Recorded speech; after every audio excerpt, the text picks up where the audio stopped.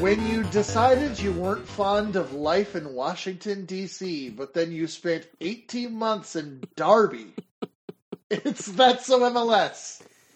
Oh, North man. American soccer podcast with myself, Andrew Bates, and Nick Thornton. That's right. The Rooney apologists have returned. Rooney's back in a big way. Right. That's right. By the time people listen to this, I'm sure it will be official. I think as of right now, he's in D.C. We've seen him in the airport. He's meeting with the club. But he's back. So that was the big point on the idea that I read in The Athletic for Pablo Mar is that, like, DC fans kind of thought that he was not down to live in DC anymore, and that was the whole reason for him going to Derby County in the first place, or trying to play out his last. It could work well for DC. They certainly, everybody loved, everybody quite enjoyed the influence of Rooney, and I think Rooney stay in DC helped burnish his image as like a leader of men, almost in a different way than he had previously, that allowed him to be a manager in the first place.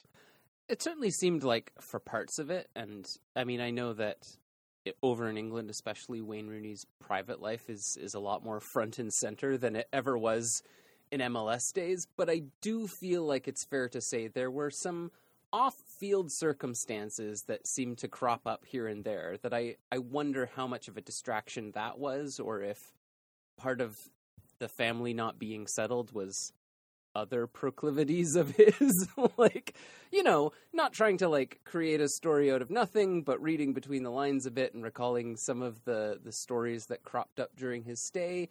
Just wondering if some of that had anything to do with, them going away and maybe coming back.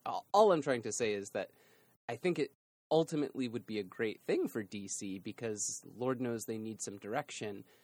My hope is just that, Rooney can be focused on the footballing part of things. That's right. Well, it's a different guy. He's gone through the manager thing. There's nothing that I've seen here that intends. He's completely done as a player, right? Yeah. I don't pay attention to League One, so I'm not 100% sure. But like so that'll be different. They wanted to bring in Hernan Losada. He was wanted sort of like a new prodigy of a manager who had ideas and was very very tough trainer, and that didn't pan out. They had Chad Ashton in as the interim coach, and certainly, despite the fact, I wouldn't say that the last couple of weeks have been garbage for DC. They had that Taxi Funtas Parts of it. Well, they had that hat trick. Maybe I'm thinking of the. It's true. Maybe I see one hat trick from Taxi Funtas, and I go, great. Yeah, no, the DC has not been completely irredeemable for sure. I mean, most recently the 7-0 drubbing to Philadelphia Union certainly stands out. But I do think that Rooney has certainly proven himself as a manager in a very tough situation in the last couple of years, and clearly, stayed on and made a big personal commitment to the club and to the players that he was overseeing, and it's probably that type of commitment that's going to be needed because, I think DC need a coach that has something to prove and is hungry for it. And Rooney certainly seems like he's taking coaching seriously. He's not looking for shortcuts or opportunities to just be handed to him. And I think that having a story, having connective tissues throughout your career can be a really important thing. So I think it looks good as well to come back to a club that he's played at, a club that is in need of some direction, and an opportunity that's going to present a really big challenge, but also an opportunity for DC to take some of that Wayne Rooney energy and show that they're still in this thing. how often do you get to have like an aspiring European manager and somebody who has experience with the MLS system? Yeah, I mean, like in terms of a pedigree, I think that Wayne Rooney would fit in with just about any MLS club, and certainly it makes sense to be with the one that he played at. Yeah. So the last time we talked about sort of like a chapter 2 of the season that would, you know, peg itself around the departure of Matt Turner and the arrival of Lorenzo Insigne. Mm-hmm. Of course, we haven't actually seen Insigne yet because nor will we for a little bit. He still has the calf injury, but there has been, I would say, there's been a lot of those forces, those reorganizational forces, are hard at work and have been hard at work in the time since we talked. And I think the most surprising move, in addition to all that, because we talked about Chiellini previously, is that now the big star has moved to LAFC. Gareth Bale, the Tottenham Hotspur, former Real Madrid at the end of sort of the longest troll, the 6-year troll in European football history, following the extension, at which point basically player and club hated each other with a passion, it felt. Yeah, just a little bit. Didn't feel like there was a lot of love lost in that relationship. My favorite so there's a lot to unpack here with why and what is happening here.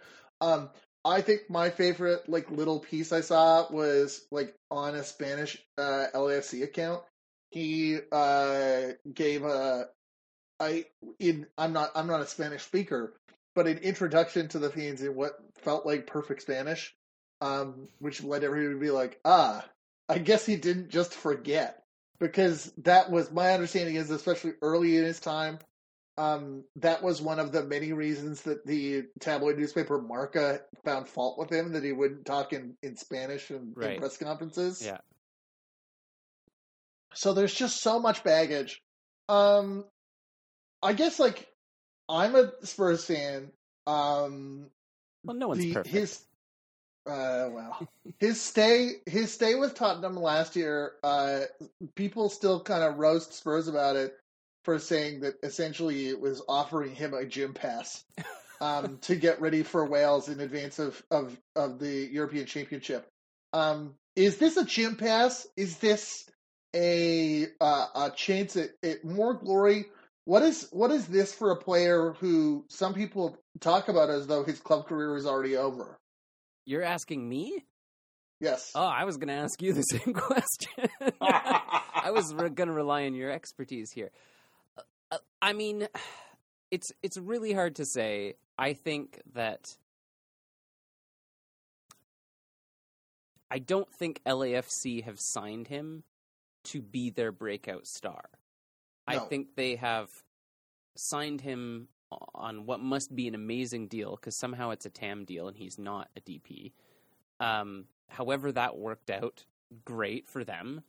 That is a wild part of things. Yeah, and there's been some questions raised over it already, but in terms of his impact on the field, I think LAFC have been pretty clear, but the same reasoning of bringing in Chiellini is not necessarily to have a senior player that's starting every single game and going the full 90. It's to have players that are going to push you across the finish line and get you deep into the playoffs. Well, LAFC was already sitting first in the West with fewest goals conceded and most goals scored before those two players arrived. So, I mean, the scary kind of thing is I think they're there to be reinforcements. I don't think they're going to be. I don't think the expectation is Gareth Bale all of a sudden brings a new level of goal production to LAFC. I think the goal is for him to slot in and continue to provide and put pressure on teams, and that's always been when LAFC have played at their best. I mean, we had a couple of seasons where it just seemed like every week they were buying a new attacking player, and of course we've seen a lot of changeover in that as well. So I don't think it's a gym pass. I think Gareth Bale knows what he's signing up for, and I think MLS now has a reputation for European players as, sure, a place where you can extend your career a little bit, but also get in on something that's actually interesting and exciting, for a good price. There's a lot of leagues that these players could go to, and oftentimes they probably could make more money. LAFC has done an incredible job of building up a brand and some more international recognition, and Gareth Bale's part of that. So, yeah, I mean, of course, I think we're going to see a great player do some damage, and I think we'll also see him get introduced to MLS and get bodied a bunch and have some calls not go his way and all the rest of it. So I'm not expecting that it's going to be the most incredible contribution from a European player to MLS ever, but I don't think he's coming here to just do a victory lap either.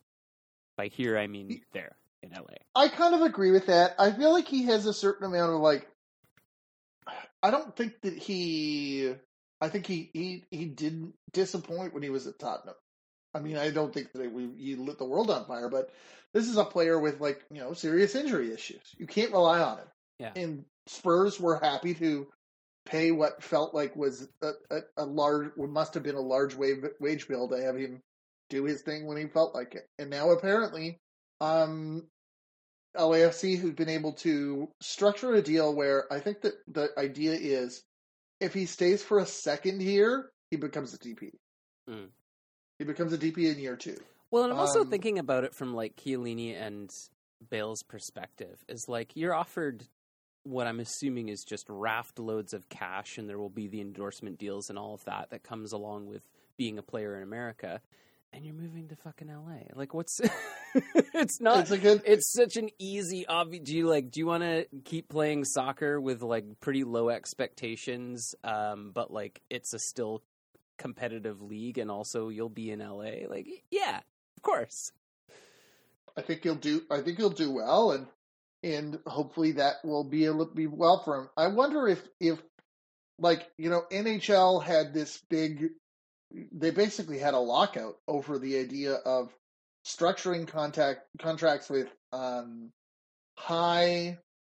low average annual, essentially high years at the end of the contract to be able to pay out somebody while having a lower average annual value to fit under the salary cap.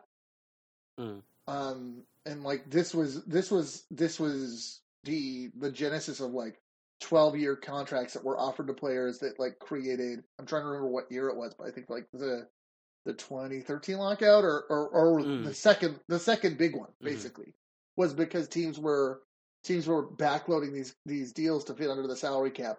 I don't know I'm not party to every detail of the Gareth Bale's deal, but if teams are starting to attempt to circumvent the salary cap somewhat by basically telling a player, there's going to be an average annual value to your liking, and that allows you to be a TAM player in 1 year of the contract and a TAM and a DP in the other year of the contract. I don't know that suits the spirit of what we're supposed to be doing here with these. Well, and I wish I'd made a note of it when I saw it, but there was an MLS coach who sort of raised his eyebrows at the signings and basically kind of said well, that's interesting. Somehow they've managed to do this. So we've already seen it with Inter Miami where, everybody was wow, how are they making this work? And it turns out they'd broken every rule and then were punished and had to send players out. So who knows? But, LAFC is known as having a pretty, tight front office that's good at making deals. So I imagine, there's some way of doing it. And I would also expect that, the league is going to bend over backwards to, bend the rules for, big name signings like this. I know that they didn't for Inter Miami, but I don't know. They've done it before.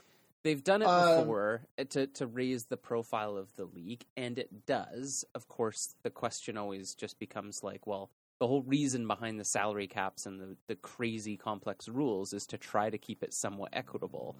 But if certain clubs are somehow able to make those dollars stretch further than others, then I think it requires a little bit of extra scrutiny. Speaking of consequences and in Inter Milan or Inter Miami, the Toronto FC has gone all in on the Sign Italians project. They sure have. In addition to Insigne, they're getting Domenico Cressida, who used to play for Genoa, and they're getting Federico Bernardeschi. Bernardeschi's in, who I only know from career mode in FIFA, but he has served me some great crosses, so that's how I know about him. So he's also from Juve, he's from Juventus, and the thing that you have to ask, as a club is putting all these players together, who moves, and it is the end of Alejandro Pozuelo in Toronto. He has gone for $150,000 in general allocation money to Inter Miami. That's right. Along with also Ralph Priso. That's right. Some guy. maybe I'm doubting Ralph Priso. Maybe I'm not. No, I feel like Priso is I feel like he's been a very promising, good young player, but I mean, yeah, I don't know. It seems like a low number to me, and then also throwing in a player, but I don't know. Sometimes these deals happen in strange ways, and that brings also Mark-Anthony Kaye in from Colorado. So it's kind of interesting because I feel like it's two fairly big impact players, maybe not on quite the same level, but Pozuelo for Toronto, it wasn't that long ago that we were talking about like MVP material and this sort of breakout player for Toronto. Oh yeah, he was the 2020 MVP. Yeah, and now slid down the charts considerably. Obviously, there's been a few injury issues. TFC has just been bad for long stretches. So I feel like, I don't know. Personally, I see this as probably the right time to move past this player.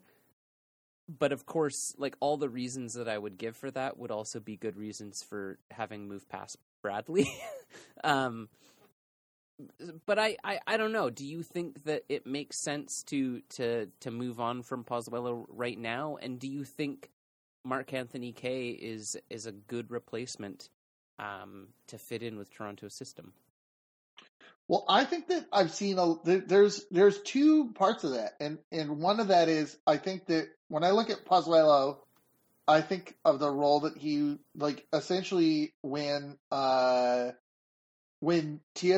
exited the Giovinco era, it was like we've got to find a new guy to fill this mold of being the talisman. There has to be a new hero for Toronto. Ignacio Piatti was not that. No. And Pozuelo was. I think that, he was the MVP. He had done great. I am not exactly privy to whether or not, he, perhaps some injury issues, but I wasn't aware of him, having significantly fallen off, which would essentially just points to the idea that this movie is because he's no longer in that hero position. Insigne is. But Insigne is also injured. These players are, this is going all in on this idea of this project. And I'm not necessarily saying it's wrong. It's what they're doing. Sometimes you got to commit to the thing that you're doing, but what did Miami think it was getting out of Higuain? If it ends up being, and I don't necessarily say Higuain has been overall a failure, but I don't also think that I think it's demonstratively true that he has not single-handedly lifted the club to the top level, and to a certain extent, when you think of all three of those other names, Giovinco, Piatti and Pozuelo, that is what their job was in TFC. There was a second part that you were mentioning, Yes. and that was the Right. the Mark Anthony K part and the value part. Yeah. This sort of almost dovetails to our last point about the last thing, where it's like, so Pozuelo is $150,000 in GAM, Mm-hmm. and Mark Anthony K is $1.025 million in GAM plus a player. Yeah. I follow a couple Rapids fans on Twitter. There are some Rapids fans that are like, "Boo, get out of town!" I like Mark Anthony K, but I don't, and I don't necessarily think he's like there are some people that are legitimately like totally done with him. I wouldn't say that, but I also wouldn't say that he I think the reason why he was in Colorado is because LAFC felt that he was movable. Yeah, and I think it was good business from Colorado at the time. I think for me, it was never really clear what it was the Rapids wanted him to be. To me, Mark Anthony K is definitely like a very solid central defensive mid, but I wouldn't have him as my furthest player back. I feel like the times he was best for LAFC, he was playing more as like a roaming attacking mid or a center attacking mid. So I don't know that he necessarily was like a great fit. And sometimes you just buy a good player and hope that they'll work out. And Mark Anthony K is also like, he's not in his prime. He's still a pretty young player. He's great. I really like him. I think he probably fits in with Toronto a little bit more, but my big question is just like, what is the role he's expected to play? I would imagine you're going to continue to have Bradley furthest back, and that might allow Mark Anthony K, if they're on at the same time, to be further ahead, and to me that makes sense. But back to the value piece for a second. For me, I mean, just the disparity in cost there, and certainly you have a younger and an older player, but in MLS, I feel like ultimately your decisions are judged by value and production. And certainly there's plenty of players in MLS that will get you double digits and in assists or goals. Maybe not many, but a good number. And so for me, I think moving on from Pozuelo makes sense when that production dropped below a certain point, regardless of the other things going on around it or the reasons. You just can't be paying a player that kind of salary and not getting the return on it.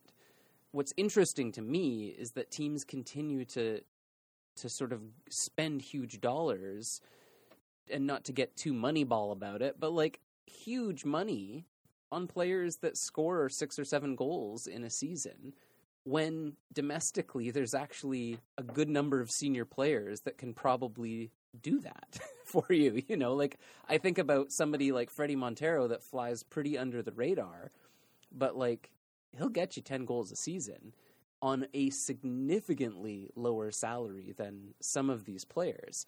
Of course, it depends who's available, so that's a part of it as well. I think for me, it's just like with all the numbers floating around, I'm trying to sort of evaluate, but are you getting the 10 goals or 10 assists a season from that kind of player if you're paying them that kind of salary? And if you're not, then I ultimately think that you could spend less and get better.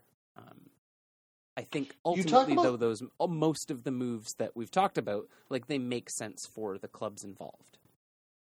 You talk about Kay as a central defensive midfielder. To what extent do you think that the job may be less to play alongside Bradley, but to potentially supplant Bradley? That's another conversation we've had. Sure. About what might happen for that player eventually. Yeah, absolutely. And I mean, I feel like, Bradley will give you 90 minutes whether he's fully fit to play it or not. But yeah, I mean, it could very well be. I think Toronto would probably play better soccer with the two of them on the pitch. but yeah, it certainly could be as with eyes to a bit of a replacement. And I think the thing that I like about Mark-Anthony Kaye is that he's a good age for bringing into a club that needs a little bit more direction, and I think just like assurance. And if Toronto can be really clear about what they're needing from Kaye, I think he'll be able to provide it. I think while it's for insides, people that are not as fond of this player's performance in Colorado might have an issue with it. But from the outside, it's also like, what's going on with Colorado? Like, what's the plan after this? And I just enjoyed the quotes here from Padraig Smith in MLSsoccer.com, where he says, "It's folly, really, to look at these deals in isolation," says a GM who just made a really bizarre-looking deal. Yeah, fair. Please don't judge me. Please don't judge me, because this looks strange. So we'll see. It certainly doesn't help what I kind of thought was going on with the Pozuelo thing, which was balance. Like, you can't just sign 80 Italian players and then keep all of your existing guys. Well, now they also, on top of all that, have $1 million to splash around? Yeah. Well, and then the other sort of interesting piece for TFC is also that Salcedo is very likely out now as well, and seemingly with rumors that he will be returning to Mexico. A little, was it just over 6 months or just under 6 months that he's been with TFC? And it's interesting because I feel like MLS clubs now are really sometimes more comfortable with being halfway through the season and just rolling the dice or taking the hit on a player where they've just hemorrhaged money on them. But I mean, I think it's fair to say Salcedo's clearly a very experienced player, and he's had a pretty terrible time of it at TFC. Like, it's not been good, and I like that move. I think that sometimes you just got to admit it didn't work out and move on, rather than continue to try to make something work that just isn't working. I'm usually a fan. The one of the oldest conversations with MLS is, MLS should get on the international calendar and run fall to spring, like, quote unquote, every other league. Every other league does not do that, but like the big European league, so that it can be a part of the big party or whatever, like for things like the Club World Cup or whatever. I usually am not. I'm usually not on board with that because, it makes a lot of sense to play soccer in the summer, I feel. And just it makes less sense to try and play at BMO Field in December. Yeah.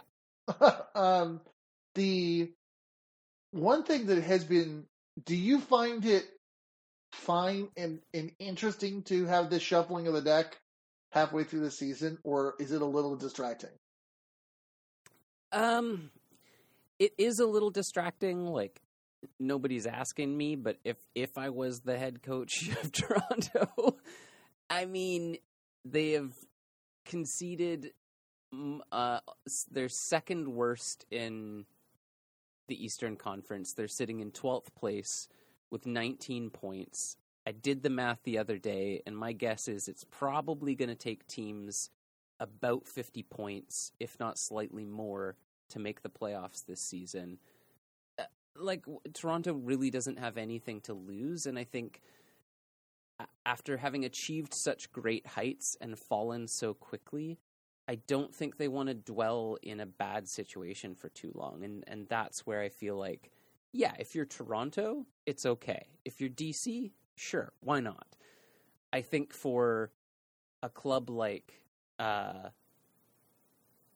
Cincinnati right now, if they all of a sudden decided to start shuffling the deck and being like, oh, you know what, like, we still need a few, we need to tweak something. I go like, no, you finally have success. Just like, it may not be perfect, but like, ride it out to the end of the line and see where you end up at the end of the season, kind of thing. Yeah, like you can get a mulligan. If you feel like you've got a mulligan, you need a mulligan, sure.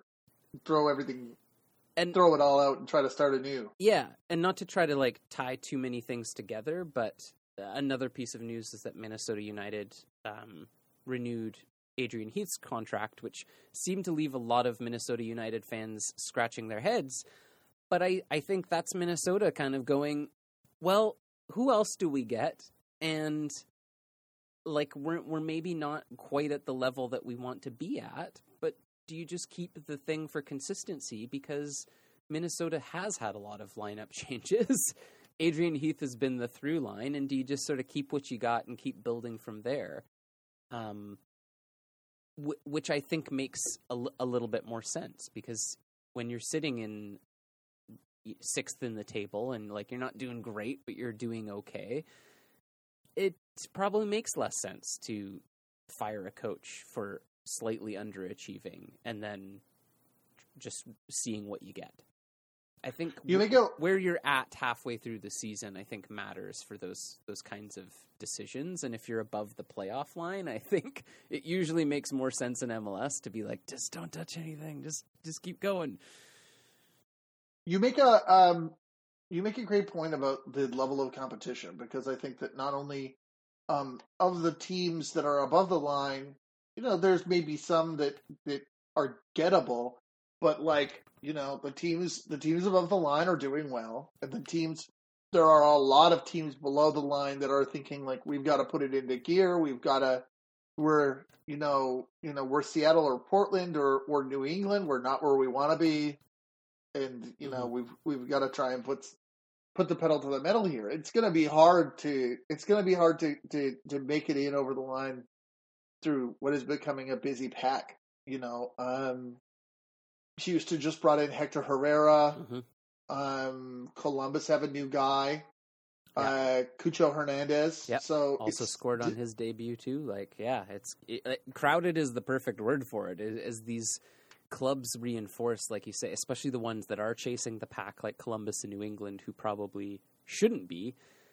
Yeah, I mean, they bring in a few more pieces and grind out some more wins, and you have a very congested table that's already pretty tight. As you noted, Columbus, who I like, if you had to ask me, where are they at? I would not have said, on the bubble of the playoff line, because it seems like it's been a something of a tough year for them.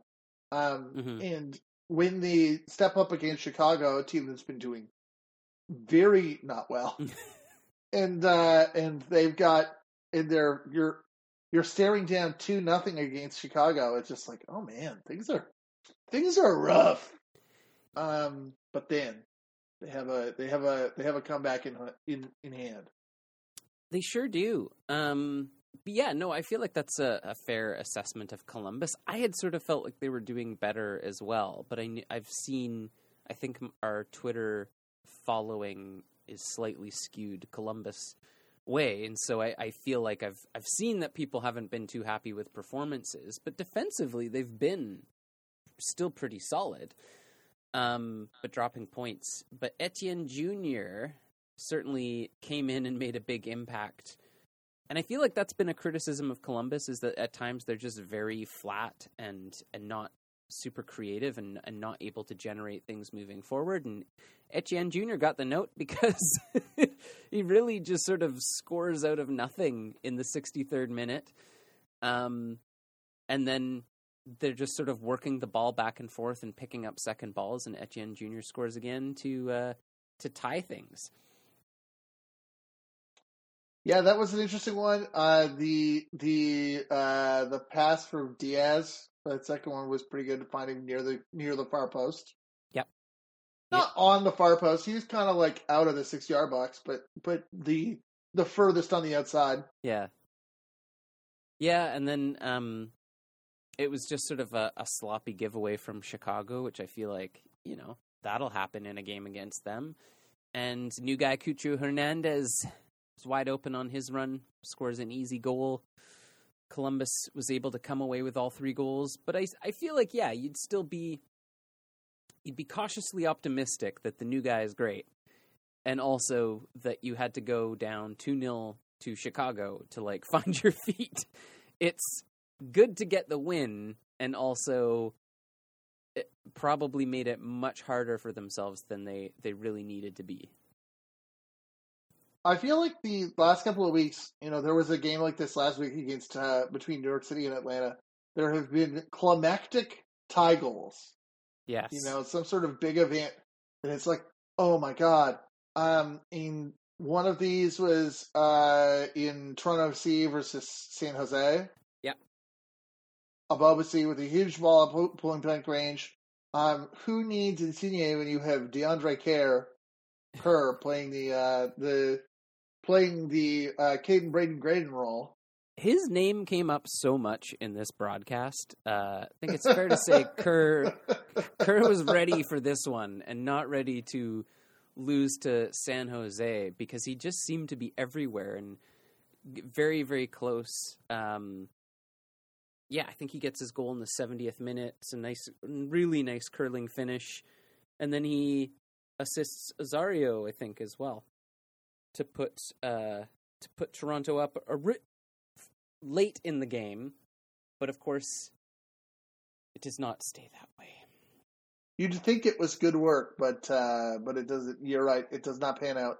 And San Jose scores in stoppage time to make it 2-2.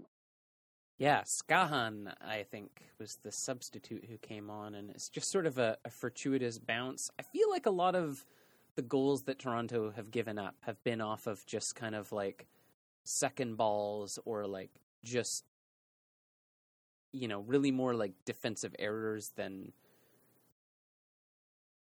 like, what am I thinking of? Is like then a lot of bad giveaways. It's just sort of like they're there, but then defensively it just all gets a bit like scrambled. And sometimes there's a big save or it comes off the post or something, but like you don't want to give a team like San Jose too many chances. Like they have a gear to them, which is scoring lots of goals and just putting the ball on frame, and that's kind of what happened here.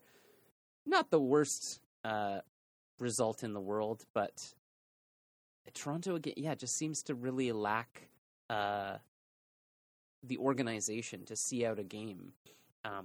It's a decent point. I just feel like Toronto really needs to turn some of these games into 3 points, especially ones when you actually go up over the other team. But it was not to be.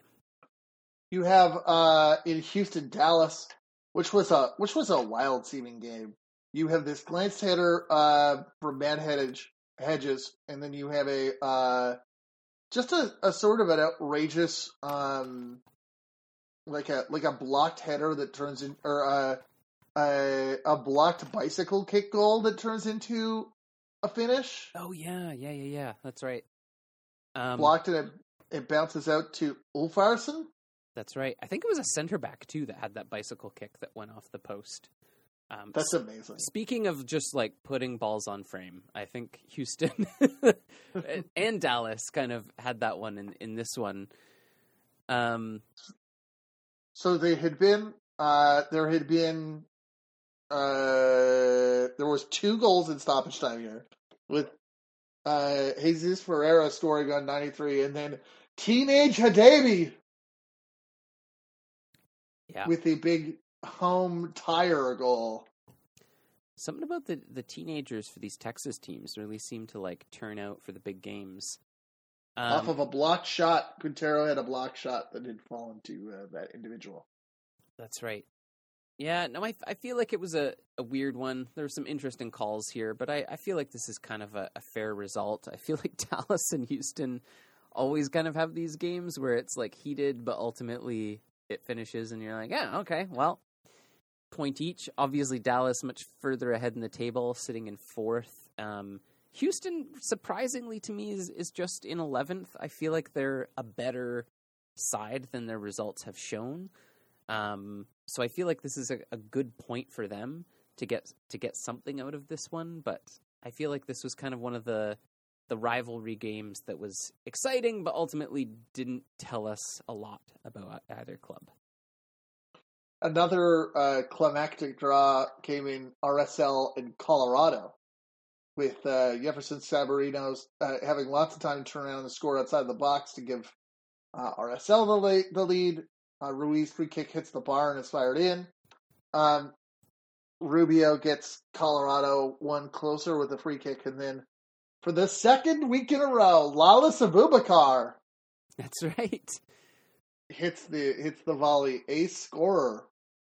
Man, I just love that, like, no matter what you need, Abubakar is popping up doing the job, you know? Like, headers in either box, like, he's a great, just, like, classic out-and-out defender, and also he can score strikers' goals. Like, why not?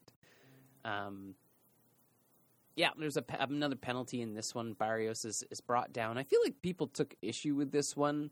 I don't know. It looked like a clear penalty to me. So I saw some people sort of questioning the end result here and whether RSL deserved the point. But from my eyes, it looked like a fair result for both sides. Another game with an unlikely scorer was El Trafico. You know, we're talking about all these new players, the Gareth Bales, the Giorgio Chiellini. Well, you have Samuel Grandsir, who hasn't scored since El Trafico last year, with the tie goal on 55 minutes after Cifuentes had scored first for LAFC. That's right. Yeah, this was an interesting one. Honestly, my money was down on LA Galaxy, and by my money, I mean my MLS Fantasy Space Bucks. Yeah, I thought Galaxy was going to come out on top on this one, but I think there was just obviously like a very certain energy with LAFC. They had Bale in the building. They had Chiellini on the bench. So I think that played into it a little bit. I thought Crepeau really bailed them out a number of times as well, because it certainly wasn't for lack of effort from Galaxy. And then I think in the 80th minute, Edwards just sends in a ball that ends up kind of on the other side of the box, which finds its way to Revelson, who scores, and it stays that way. I mean, LAFC take all 3 points to, I believe, remain firmly atop of the table. David, like you said, scary that they're the ones that have made all of these acquisitions, and that's kind of a point that you make about, you know, reinforcements. Is that if they were trying to reorganize their squad right now, it would obviously be the bad time. But that's when acquisitions big European acquisitions can be kind of a problem, is when the club is really about to try and lean on them. Yeah, like when you don't really need them. Like I think LAFC also, who were able to re-sign Vela since we last talked as well. Like I think they're addressing some concerns and bringing in 2 great players. But yeah, I think they're sitting high up in the West, and I think the thing that it really says to me about these moves and the way they're playing is also that, like, they've been in this position before. They've been top of the West, and they've gone into the playoffs in these situations, and they really just have always lacked a certain bite, or maybe it was experience, and so they're trying to remedy that.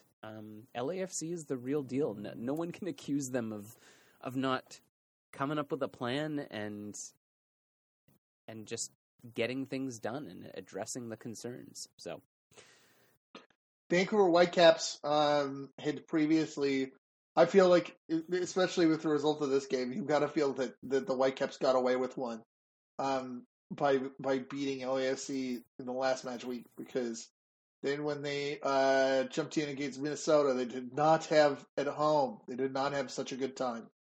They did not. I almost went to this game, and then something in my gut told me not to go, and it turns out I saved myself a long walk back across the Canby Bridge. Cavallini actually is able to kick off the scoring in the 60th minute, and I thought that was a good sign, but apparently it was not, because Minnesota was able to smash in 3 goals in 15 minutes in BC Place. Really not a good result. Kubas was subbed off early with a slight injury. Also, we found out Caicedo is out for the rest of the season due to a knee issue. He has since had surgery on, but that sucks. It's not great. You know, I feel like Vancouver's slogan should just be like, good enough to make you hope. or good enough to get your hopes up. But we've talked about this before, where they get some results, but and sometimes it's from really good team play. But like the RSL result is kind of really more a result of RSL not playing great than Vancouver playing well. And so they've had a few games like that where I feel like, they've worked for the 3 points, but also the situation needed to play out a certain way for them to get there, and the other team to not be playing quite as well. But yeah, it doesn't look good. Sartini talked about the importance of this game before and how it really felt more like a 6-point game, and to come away with nothing from it heading into a road stretch, it just, again, puts a lot of pressure on a team that you don't necessarily need. We'll see what happens on the road trip. Vancouver, I think at best you could say they're inconsistent on the road. Sometimes they pick up strange wins on the road, and they also go out sometimes and lose 5 in a row. So, should be interesting. I know that there's always this referendum with Vancouver in the back three. I have to admit, in recent weeks, it has gone better. Yeah.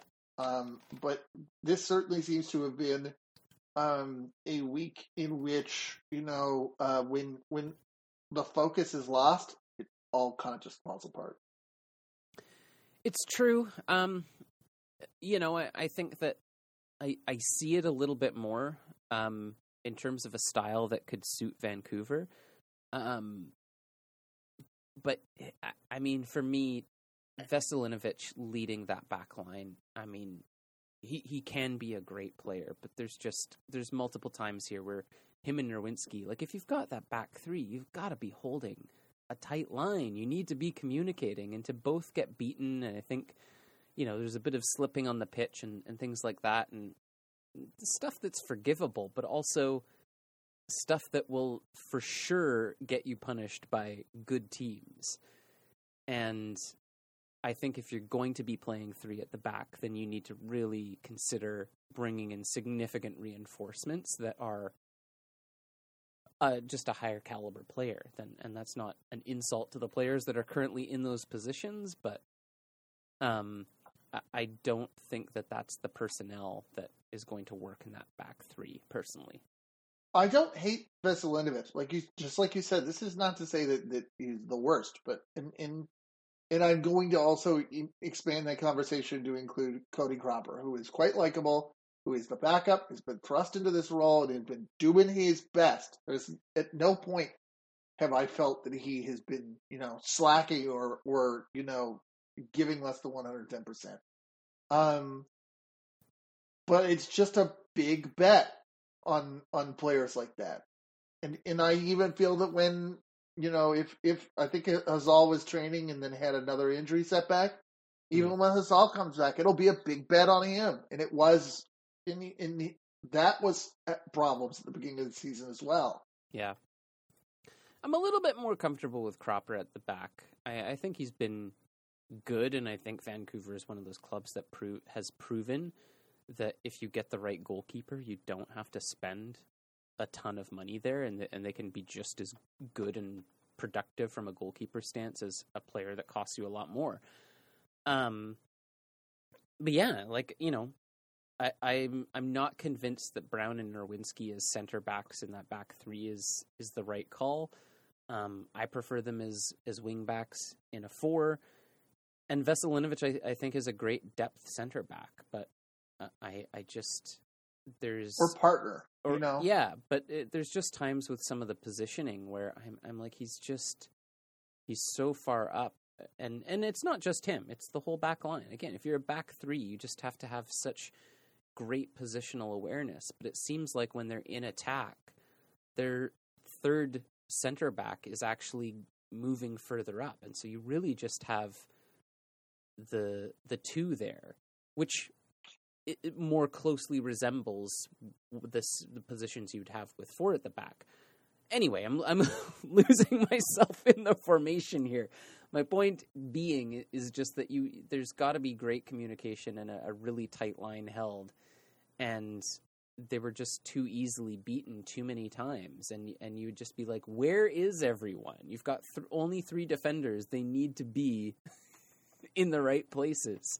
Why do you have one guy way further up joining the attack? Like, isn't the point is to have your extra wingers, as it were, further ahead? I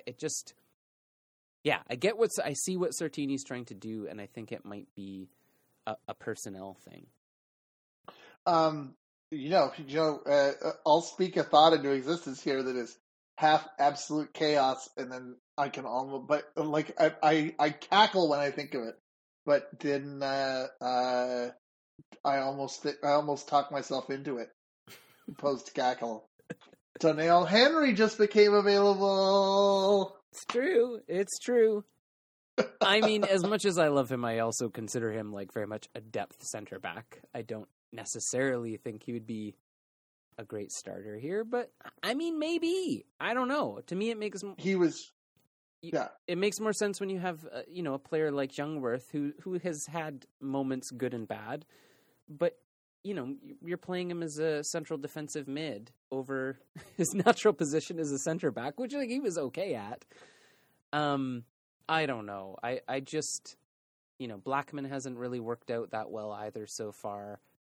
They're all good players. They're all out there working hard, but there's just an awful lot of mistakes that seem to keep happening through the same players in the same positions. So I don't know, man. I never really know what the Whitecaps' answer is. It seems like the answer is always, it's kind of everything. Someone who doesn't really know how to explain the situation before him is Bruce Arena, who went with New England Revolution to New York City SC and witnessed a team get 3 penalty kicks for the first time. Yeah. It was a weird one. Tati gets his 3 PKs and 3 goals. The old hat trick penalty kicks, as it were. I'm gonna side a little bit with Brucey on this one. I think that he's got some valid grievances. 3 PKs and I think just a lot of indecision around it. One of them for sure, 2 of them maybe.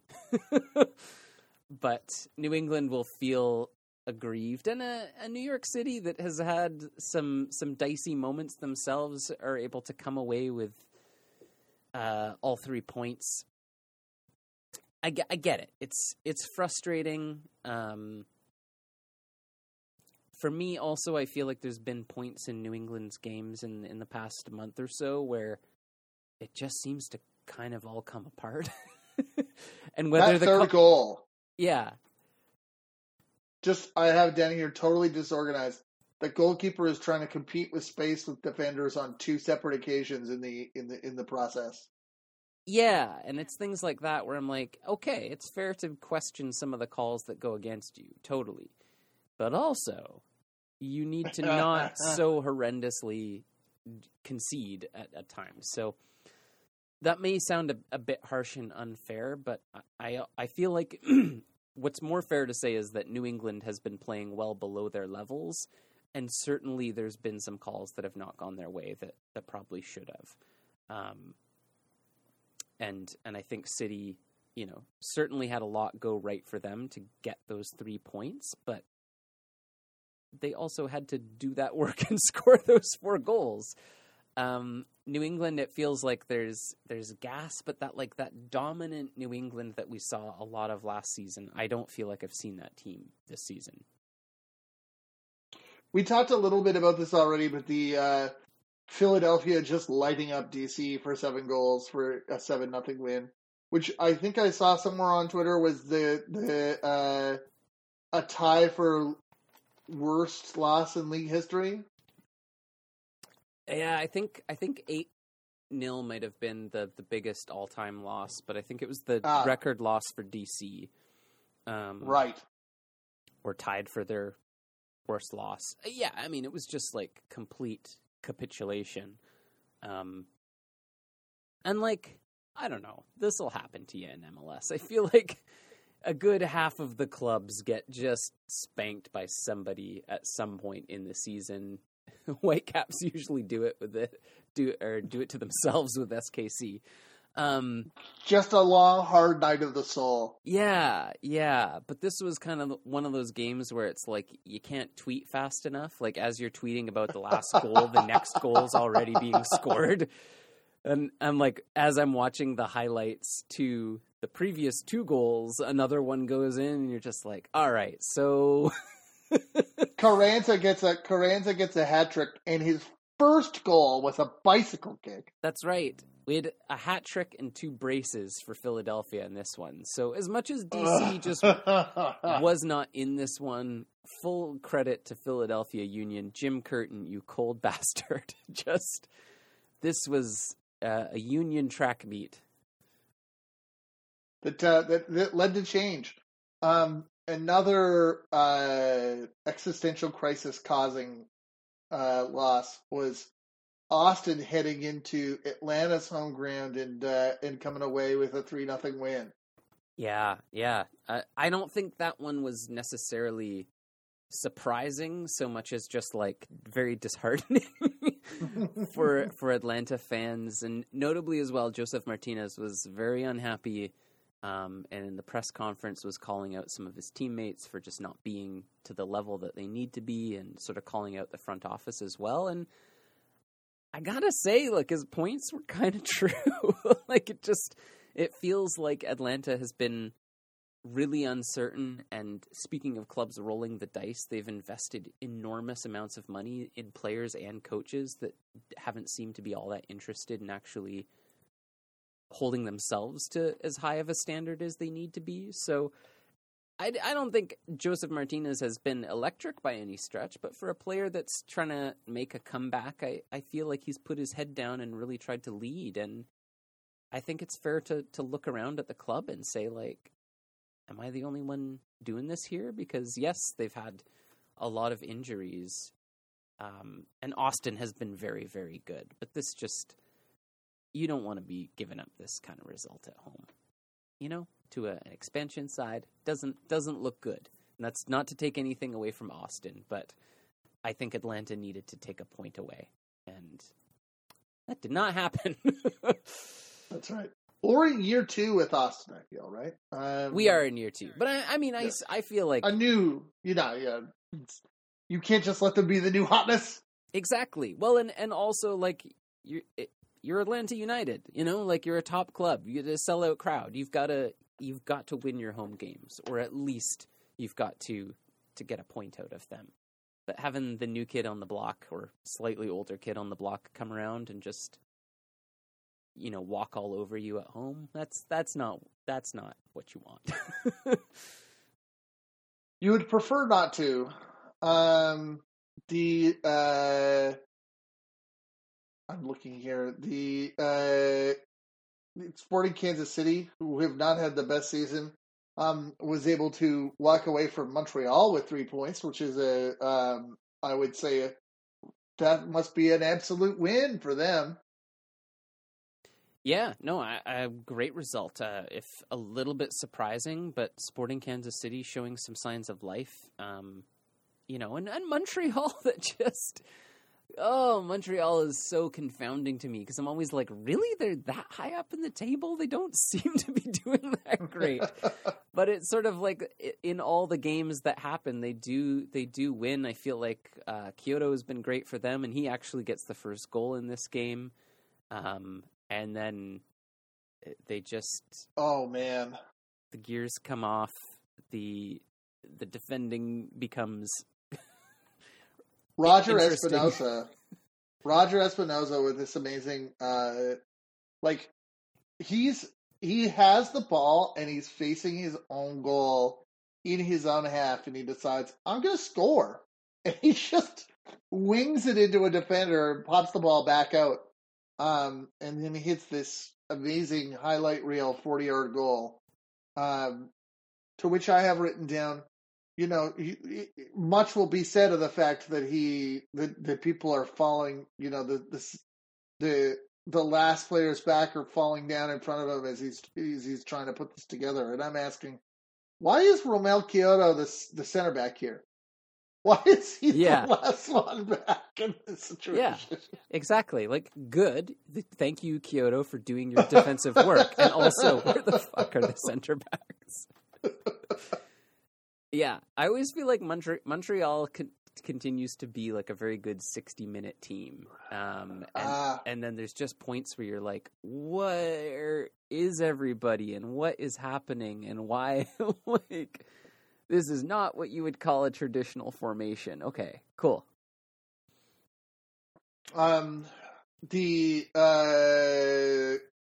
Charlotte has a banner evening at home against Nashville. Able to pull away with a 4-1 win thanks to a goal on the 89th minute and a stoppage time goal from Andrei Shinyashiki.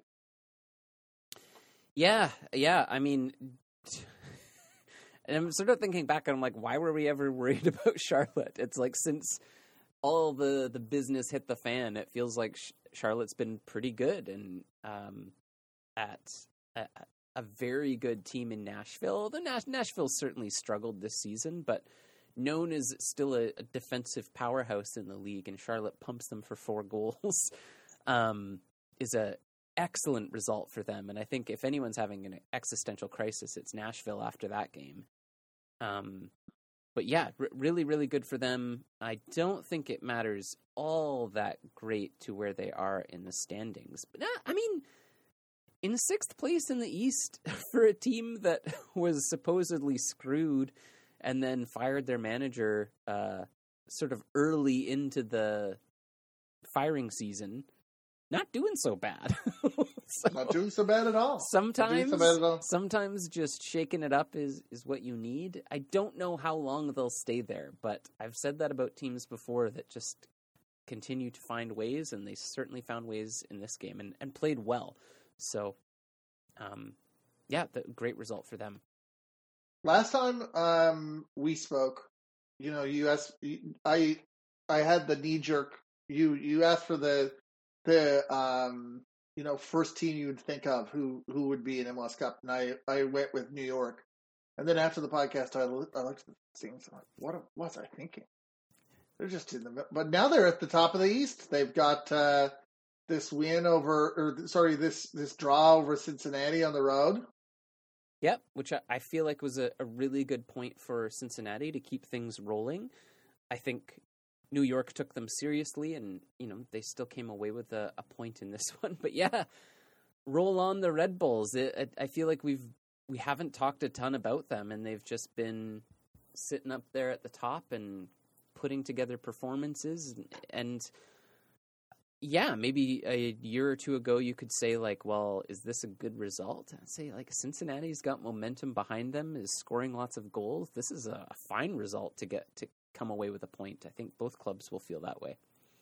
2 red cards following the goals, including you hate to concede a red card in the 93rd minute. Yeah, there's definitely some shenanigans this week, but it's not a game until you're getting players sent off in like the 97th minute. Do you know what you hate more than a red card in stoppage time? I feel like it might involve bad things happening for you at Lumen Field, but what is it? An own goal in stoppage time. Oh, that's right. Which game was that? That was Orlando, Miami. It's in Miami goes to the away ground of their Floridian rival, and everything is going well for them until the last minute. The goalkeeper is diving for this ball, and for some reason, Damian Lowe scythes it out of the air into his own goal. I feel so bad because it's one of those things that, like, in highlights, you'll see it and you're just like, what are you doing? But, like, I know what he's trying to do. Like, he's caught out of position a little bit. He's trying to get back. He's trying to make a last-ditch defending play, and he's just not. I mean, he's facing his own net, and he's thinking, I'll just blast this over my head and out. And that's just not what you need to do in that moment. So instead of clearing the ball, he smashes it into the roof of the net. You can tell right away where he's just like, he does not want to be in that stadium anymore. I feel bad. I don't feel like either team played particularly well. If anything, I felt like Miami probably had the slight edge in this game. So pretty fortuitous for Orlando. I think they played okay. My biggest takeaway from this game was just aesthetically, pink and purple kits playing against each other looked real nice. I was a fan of that. Something happened in Canadian Premier League this week, and I was trying to decide which one was worse. I don't know if you've seen this one. The Valor game? The Halifax Valor game. Yeah. Alessandro Riggi shoots the ball at the goal, and for some reason another forward from Valor saves it off the line. I'm all about that energy. Look, if you're a good defender, I don't care which goal you're standing in front of. No ball is allowed to go in. I know. He was a forward. All he had to do was nothing. I'm not allowed to applaud the defensive instinct, even if it was exactly the opposite of his role and what needed to happen. It would cost him $0. Look, if a ball is about to cross a line, sometimes I bet you anything before the game, the coach was like, all right, you got to put in a defensive shift too. Like, it's not just about scoring goals. And he's like, all right. So that was 20 minutes in, and that was also at 0-0, but Valor won anyways, so not the end of the world, it seems. No. So that happened. That happened. And then I think to cap off rivalry week, the last match we have is Portland Seattle going up to Lumen Field. Is it called Lumen Field in Seattle? I forget. Yeah. Thank you.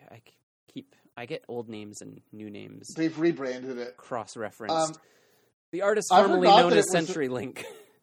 I forgot this was a brand. Is this a branded rivalry week? Yep. I didn't think of that, but then I guess there were a fair few. That's why usually Vancouver played their greatest rival, Minnesota United. Yeah, I'm used to Vancouver getting dealt in when that happens, but what can you do? Yeah. What can you do? Well, if you're Seattle, not much apparently. The Timbers on the rise. They have been mightily struggling, but not this weekend because they pumped Seattle hard. And I'm smiling while I'm saying it. Obviously, the perfect result here is a 0-0 draw and all players being sent off. But if it's got to happen some way, I'm also okay with Seattle losing. But Timbers put in an impressive performance in this one. I would not have predicted that all three Cascadia teams are right next to each other in the standings, and all three are out of the playoffs.